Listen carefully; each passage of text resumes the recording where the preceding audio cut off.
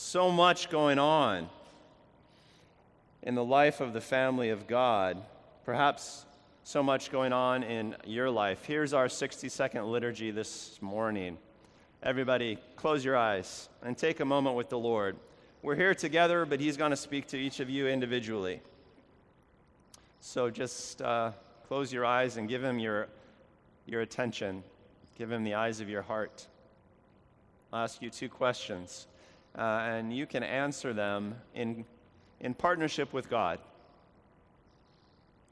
You and He can converse about the proper responses. So here's the first. Where have you come from? Where have you come from? What do you and God say about that? Remember.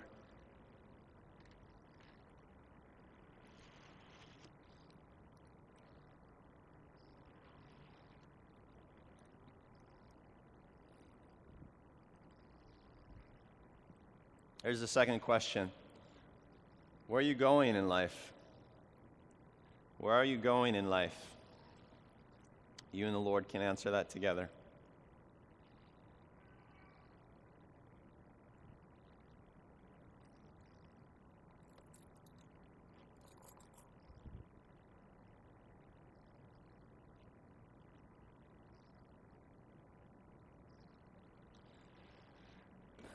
Amen to that. Good and fundamental questions to ask at all times, because we all are going somewhere in life. Life is progress. Life is a journey. One way to characterize it is that we go from a place of youth or immaturity to a place of being a grown-up, being mature. And that's what the current sermon series is about. This series is entitled Rhythm for Grown-Ups, or Routines for Grown-Ups. On our first sermon of the series, we talked about what being a grown-up is. And we defined it primarily in terms of grown-up virtues, that you are a grown-up, mature person if you develop in grown-up virtues like, commitment, reliability, responsibility, stuff like that. Routines define our lives, and if you have grown-up routines, then you will be a grown-up person, unsurprisingly enough. And then we've talked about some routines, some rhythms that you have to do well in order to be a mature and grown-up person. We talked about the rhythm of rest. If you're going to be a grown-up in this world, if you're going to be a grown-up in the kingdom of God, then you need to rest in a routine way. So mature people rest routinely. Immature people don't rest. They indulge in escapism or avoidance. That's the immature form of rest. The mature form of rest is you do it routinely and you do it well. When you rest, you rest. You rest in faith. You don't have that anxious, nervous sort of rest. Another routine that's helpful for grown-ups is prayer. Mature prayer is prayer that gets done routinely. Pretty much all you got to say about that. Immature prayer is prayer that just, happens when the mood hits you. And it's not nearly as constructive or blessed in your life. Last week we talked about that wonderful grown-up routine of meetings. We talked about routine meetings. Oh yeah, there's nothing that gets the blood up like meetings. But committing to routine meetings, maybe a better word would be gatherings, for feeding, weeding, and seeding. You have to gather with the people of God in a routine, steady, rhythmic way. Otherwise, you won't feed appropriately. You won't weed appropriately. You won't be turning over the soil in your life, getting rid of stuff that needs to go and getting planted stuff that needs to be planted. And then seeding, influencing other people. We do that largely by gathering with other people, surprisingly enough. So meetings with the community of faith has to be a regular part of your life rhythm, your life routine. And today we're going to talk about routine ministry. Routine ministry, which is to say, making ministry a routine part of your life. You know what I mean when I say ministry? Ministry essentially means influencing people for God. caring for people in a godly, loving, generous way, empowering people in a loving, godly, generous way, that sort of thing. We call that ministry. Immature believers are open to doing a good and godly thing when opportunities arise or when the season calls for it. But mature people do ministry things routinely, rhythmically. And that's often the difference between, if you'll pardon a shorthand expression, that's often the difference between the mature Christian and the immature Christian. The mature Jesus follower and the immature Jesus follower. It's often the difference between whether or not you minister to people routinely or just every once in a while when a good opportunity arises. Make sense? That's what we're going to talk about today. Mature ministry is routine ministry. So let me ask you another question. Where do you want to go in life? We kind of reflected on a little bit in that brief meditative liturgy that we did, but let me just throw the question out. Where do you want to go in life? Hit me. Where do you want to go in life? Forward. Okay, acceptable answer. What?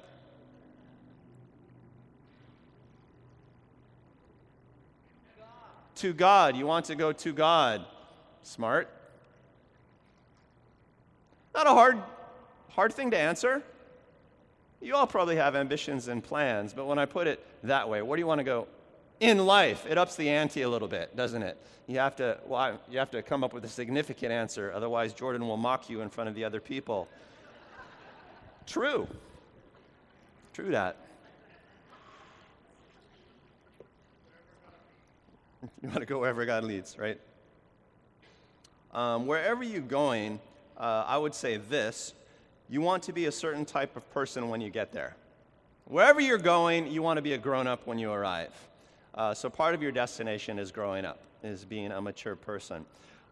Which is to say, I think that when you get to wherever you think you should go in life, or perhaps when you get to wherever you think you should go in the next season, you want to be a model for others when you get there. You want to be that kind of person, right? You want to be mature in ways that other people should emulate. You want to be committed, reliable, responsible, all those things. You want to be a responsible and committed pillar in the kingdom of God. Whatever else you want to do. Whatever else you want to do. Immature people, even when their plans work out, even when immature people experience a great deal of success in life, if they are immature, that success always leads to destruction. And we see this all the time, right? I mean, this is like, 50% of our popular media is stories about people who are really successful, really rich, really beautiful, whatever it is, who just kind of fall apart because they didn't have, maturity in some fashion. Then we entertain ourselves by reading their dramatic stories. Immature people can't handle success. What is to say they can't really do anything constructive with it. They will have no lasting legacy. They can't build with it. And if you are an immature person who gains success, even if you kind of keep the success going in some fashion, you will do a terrible thing. You will mislead people into thinking that maturity is not necessary to be successful in the world. Perpetuate a lie. And that's the other 50% of our popular media, is that we have fantastically immature people trying to sell the world on being successful without being a good person, which is a destructive idea. That's bad for society, and let me say with more authority, it's bad for the church. We have Christian superstars, don't we? We have Christian personalities who achieve something, who look good, but are not necessarily modeling grown-up maturity for the rest of the body of Christ. And then we emulate them without really growing up, as a rule. We pursue their great biblical knowledge without really becoming a good person or something like that. Jesus interacted with those people a lot during his day. So, second point, under this heading, my whole philosophy of ministry. is this. This is where I want you to go as a leader. My job is not to make you, let me say it this way. My job is not to make you Bible experts. My job is to make you a biblical person, which is to say, my job is to make you the sort of person whose story merits a chapter in the Bible. Does that make sense? I don't want you to know the Bible, except insofar as it's a tool to help you grow up, so that we could share your story with the world, and it would be wholesome and constructive and foundational for someone. All right, everybody following me so far? Yes. Thanks, Brenda. I want to give you an influential story, and I want to give you an influential character. That word influential is key. Here's the third point under this heading: life is ministry. You've heard me say that a lot.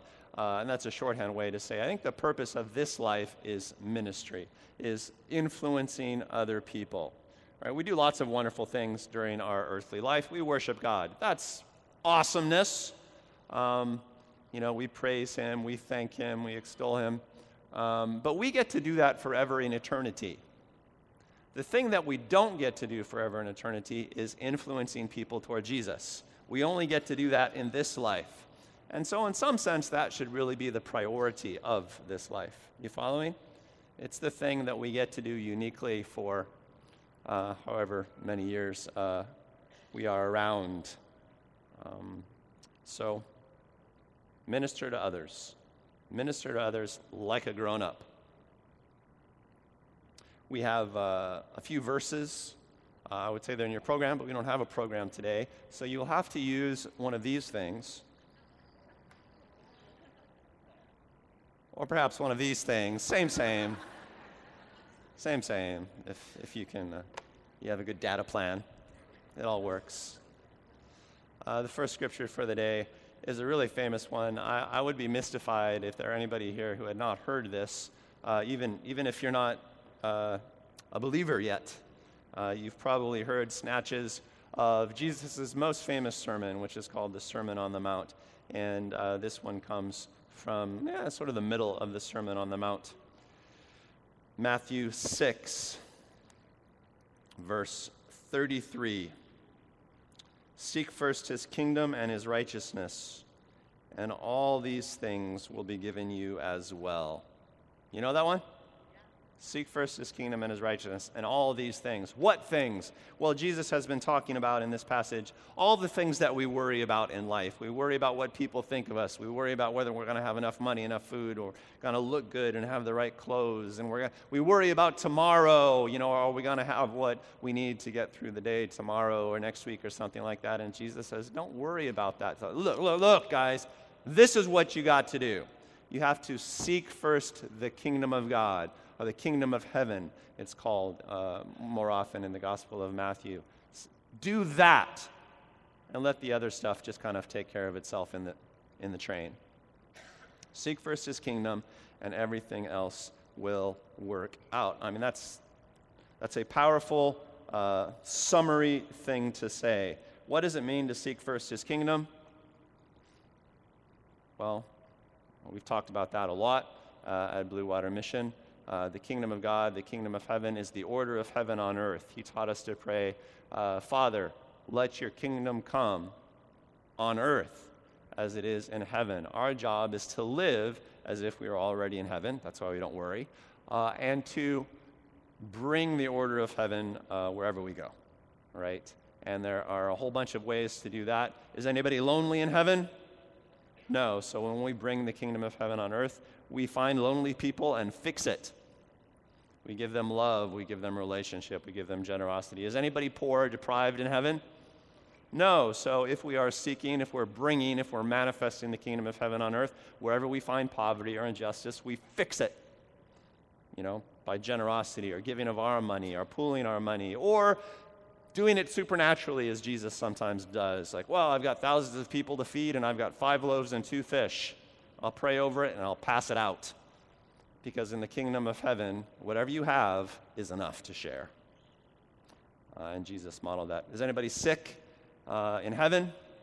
No. So where we encounter sickness on earth, we cure it, either through, bringing nutrition and medicine or by supernatural healing. However it works, that's what we need to be about, etc. Anyway, do that first. Make the kingdom, being a kingdom person and doing kingdom, here's the word, ministry, part of your life. And if you make that your priority, then everything else will be fine. That's simple. We can do that. And if you make something a priority, trust me, you're going to make it a routine. It has to be a priority every day, not once a year. Anything that's a priority for you once a year really isn't much of a priority in your life. You get my point? So we've shared a lot of verses from the epistles in this sermon series. So the epistles are a bunch of letters that follow the Jesus stories in the Bible. There are the Jesus stories, we call those Gospels. And then after that comes a bunch of letters written by early Christian leaders to various churches or various disciples that they had. And what the epistles are generally, they are letters of advice written by the people who were inventing the church, who were interpreting the Jesus teachings and Jesus' life to the world for the first time. So they're kind of like, the epistles are kind of like commentaries on the Jesus stories. Like, well, this is what Jesus did and said, so this is how we should live. That's what most of the epistles are about. And huge portions of the epistles are about maturity. They're about growing up. This is how Paul begins to wrap up his letter to the church in Corinth, which was a terribly immature church. A successful church in some ways. They had thousands of people, but they were pretty immature people in what was a famously immature city. So he's talking to them. He says, the sting of death is sin, and the power of sin is the law, but thanks be to God, he gives us victory through Lord Jesus Christ. He's talking about grace. He's talking about freedom. And then he says, therefore, brothers and sisters, stand firm. Let nothing move you.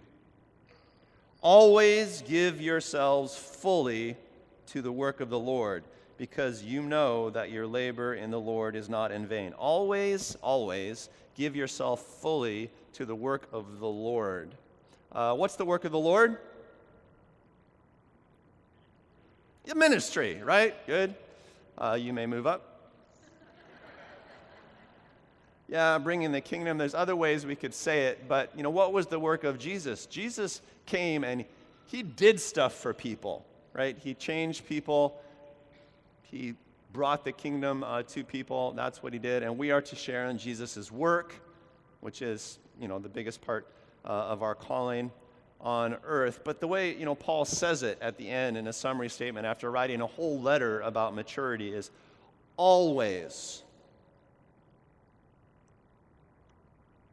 Do not let yourself be moved, he says. So immovably, irresistibly, uncompromisingly do the work of the Lord. So if you're doing something immovably and if you're doing it always, let me tell you, you're doing it routinely. You have to. I've just chosen a couple verses, but wherever you go, wherever you read about ministry in the Bible, you're going to be reading about how you have to do it all the time. You have to find a way to make it routine. There is no discipleship. How many of you are disciples of Jesus, would you say? You cannot be a disciple of Jesus unless you minister to people. If you're not ministering to people, there is no discipleship in your life. And we could talk about that a lot, but just consider the way Jesus discipled people. What did he do? He gathered a bunch of people into his mission and then sort of walked with them through life. They did what he did.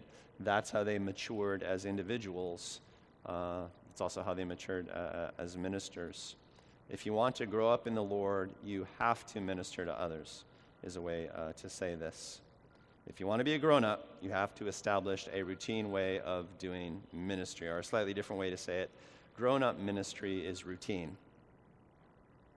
If you have ministry in your life, it's a grown-up ministry if you do it routinely, if you do it daily, weekly, that sort of thing. You don't just do ministry things, you have a ministry. It's part of how you do everything. That's the difference.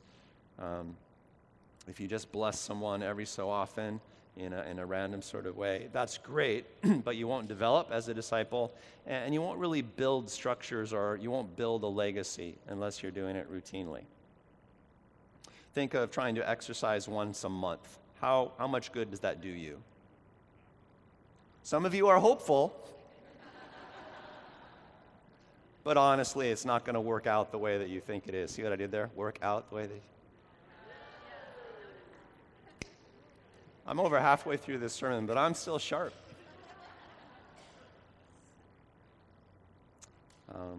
There's an immature way to exercise, which is, you're a weekend warrior. Every once in a while, you go out and play rugby with the guys. Good luck. And there's a mature way to do exercise, which is you do it in a routine way, and that will actually improve your life.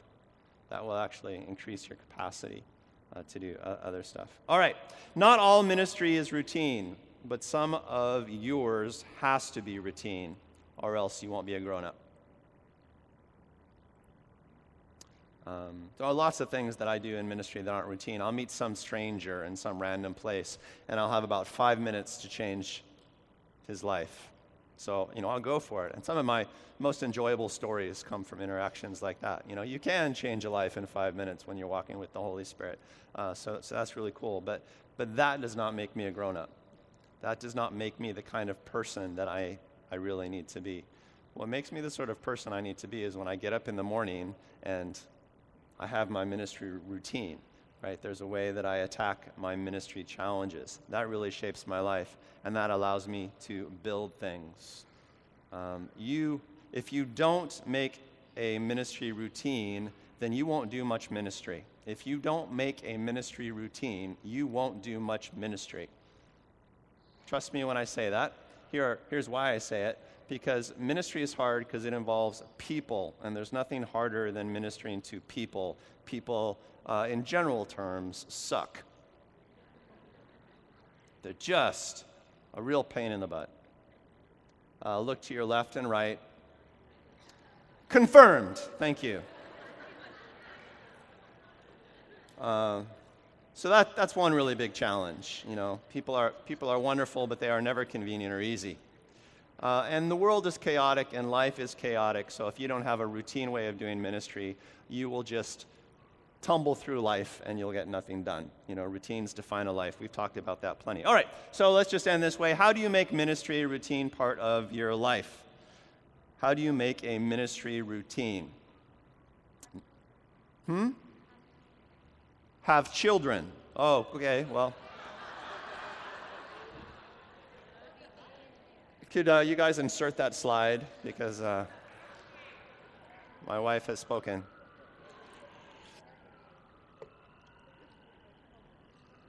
How many of you have children? How many of you have found it necessary to establish routines with said children? Point made. Thank you. Yeah, it's tough to raise a kid. It's tough to influence people. And children are almost people, so... So I think the point bears out. Here's the first thing I would say about establishing routine ministry in your life. Figure it out. Figure it out, because what is ministry? Well, we could talk endlessly about different examples, different expressions of ministry. The point is to come up with one and just to do it all the time. And you need to figure that out. So here's an example from my life. For some reason, I was thinking about this. I remember life in the very early 90s, with the change of the decade. How many of you were alive in 1990? All right, so probably the majority of us. That's great. So this was a time, get ready for this. This was a time when email was starting to get big. Yeah, there was life before email. I mean, don't even talk about texts and stuff like that. No way. No, nobody had phones that they carried around with them, or rich people did, but they were hooked to the dashboard in their cars and stuff. There was a time when that was true. I remember it. Yeah, Netscape was the big browser. What's that? Pagers. People used to have pagers, not just drug dealers, but people generally had pagers. Anyway, so I started grad school, and people were using this email thing to communicate, so I got involved with email. And I remember just having this revelation. I could use this to minister to people. I could use this to talk to people. And best of all, I don't really need to converse with them. I could just send them messages. This might change my life, I thought. And so I immediately established an email routine, a ministry email routine, Cyber Ministry. This is actually why I got involved in email. I'm usually a late adopter of technology, but I jumped in to email. And I gave myself an hour every morning. I called it cyber discipling, which I thought was very clever. But there are a lot of young people involved in our lives, and I would just send them messages. I was praying about you, and this is what the Lord said, and then they would write back to me, and it felt like we were rediscovering communication. You know, it was like the world was revolutionized. But you see what I did? I immediately established routine. This might be useful. I'm going to work it in my life. How am I going to do that? Routinely. That's how I'm going to do it. So I would spend an hour in the morning on weekdays emailing. I did, academic business occasionally as well. So don't send me a lot of emails requesting discipleship because I get about 150 requests like that a day, and I won't answer yours probably. If I do answer it, I won't answer it routinely. I will answer email every once in a while. As the Lord leads. But figure out something in your life. What are you going to use? How are you going to leverage something to influence people? How are you going to work it into your schedule? I will do this every week to influence people for Jesus. What is that for you? Figure it out. You have to if you're going to be a grown-up. Okay, some tips for having a grown-up ministry. If nothing else, go to an Ohana group. Go to a small group. How many of you are involved in one of our Ohana groups or some other kind of small group meeting at Blue Water Mission? Raise your hands high and proud. Okay, so if you're not, then, one, you're not meeting routinely, as you should. So that's probably a disadvantage. But you are going to have probably less likelihood of having a routine ministry if you're not in a group that sort of helps you foster that in your life. If you go to one of our Ohana groups regularly or some other sort of small group meeting, then you might find someone in the group that you want to minister to. Or maybe there's someone in the group, maybe there's someone that you want to invite to the group as a form of ministry. Small groups are great contexts for that. Or maybe there's someone in the group that you can partner with to do some sort of ministry routinely, right? So that happens in small groups as well. So that's probably my biggest piece of advice. If you want to do ministry routinely, get into a small group, get into an Ohana group. And if you're struggling with ministry routine, that will solve about 90% of the challenge right there. So if you're going to come ask me for advice about your ministry life and you're not in a small group, don't come. Don't ask me for advice. We'll have new small group offerings in January, right? January we'll have the offerings out. But there are small groups taking place even now. Number two, it helps to have specific people that you're ministering to. In other words, you should have people assignments. There are some of you in this church that I'm assigned to right now. For this season, I'm going to pester you, I'm going to bug you, I'm going to speak into your life whether you want me to do it or not. How many of you don't want me to do it? Oh, I was sure somebody would raise their hand. Given that opportunity, that was a softball, people. I think and pray about this a lot. I do ministry a lot during my days, and there are far too many individuals in my life for me to give individual attention to every day. So I just pray about this and I think about it. All right, who am I assigned to this day or this week or this month or over the next quarter, Lord? And the Lord will just point people out to me, and then I'm going to get on your case, at least for a while. There are very few people that I can meet with weekly, just given the nature of my life. But there are a huge number of people that I meet with regularly, and that's just wisdom. And it helps to have people that you feel assigned to. And if you don't feel assigned to help particular people in this church, outside of this church, in your family, at your work, at school, if you don't feel like you have a people assignment, take that up with the Lord. And He will give you 1, 2, 3 people that you're going to influence. Come hell or high water. Come heavenly order, you're going to do it. And that's a great way to establish routine. Number 3, do a service ministry. Can I hear an amen? Amen. You know, I mentioned that the people that arrived early and stayed late to take care of the Christmas concert stuff last night were the same people that I saw here early this morning. And they're probably the same people who will stay late after church to break down the stage and put away the chairs and stuff like that. Lots of great service ministry opportunities. Mia got up and talked about becoming the person that helps minister to the keiki. Well, man, you want a great service discipleship type opportunity. I mean, what's better than that? And, you know, they will accept your input wonderfully. You get to be part of a compassionate and mission-oriented team. Get into something. I mean, there are 100 different opportunities around Blue Water. You should not be stuck for ideas. This doesn't have to be like the ministry calling of your life. It just needs to be a routine way to minister. And let me interject here that I would choose routine ministry over grand ministry any day. Because routine ministry changes you and it changes the world. You know, that grand ministry calling thing. I mean, we only get there by being grown-ups, and we only grow up by doing routine things.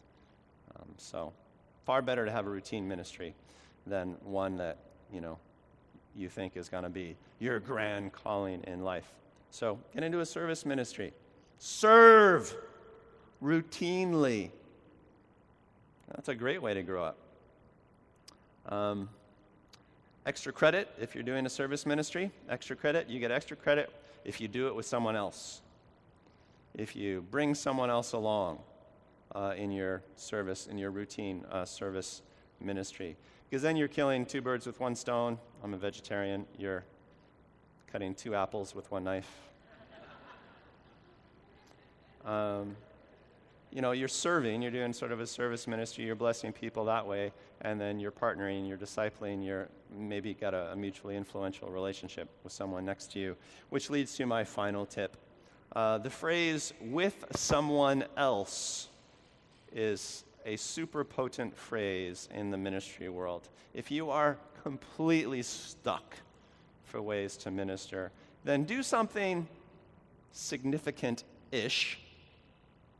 Let's say it together. With someone else. Whatever you do, do it with someone else. Good. Because then you have a high chance of actually influencing someone. If you're doing a bad thing, don't do it with someone else. But if you're doing a good thing, do it with someone else. Right. And suddenly, like magic, you're a minister. It's amazing how it works, right? So you came to church today. Here's an idea. Come to church. And suddenly you're ministering. Suddenly you're gathering, right? You go to a Christmas concert last night, right? It's a great venue. Ministry happened, presentation, truth happened, glory happened. Go to the Christmas concert. Glorious. You're going to stack the chairs after church. Stack the chairs. If you go to seed.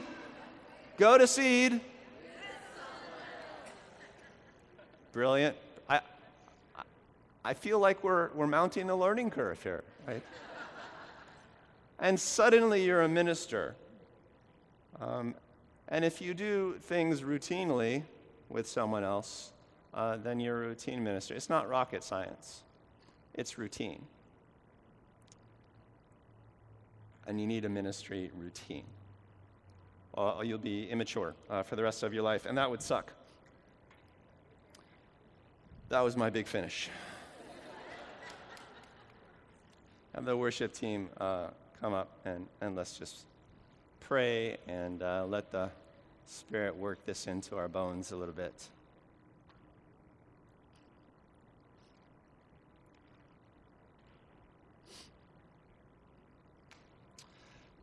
"'Tis the season of Emmanuel, Father. 'Tis the season of God with us. Jesus came and did life with someone else. He did life with us and ministered to us and changed us.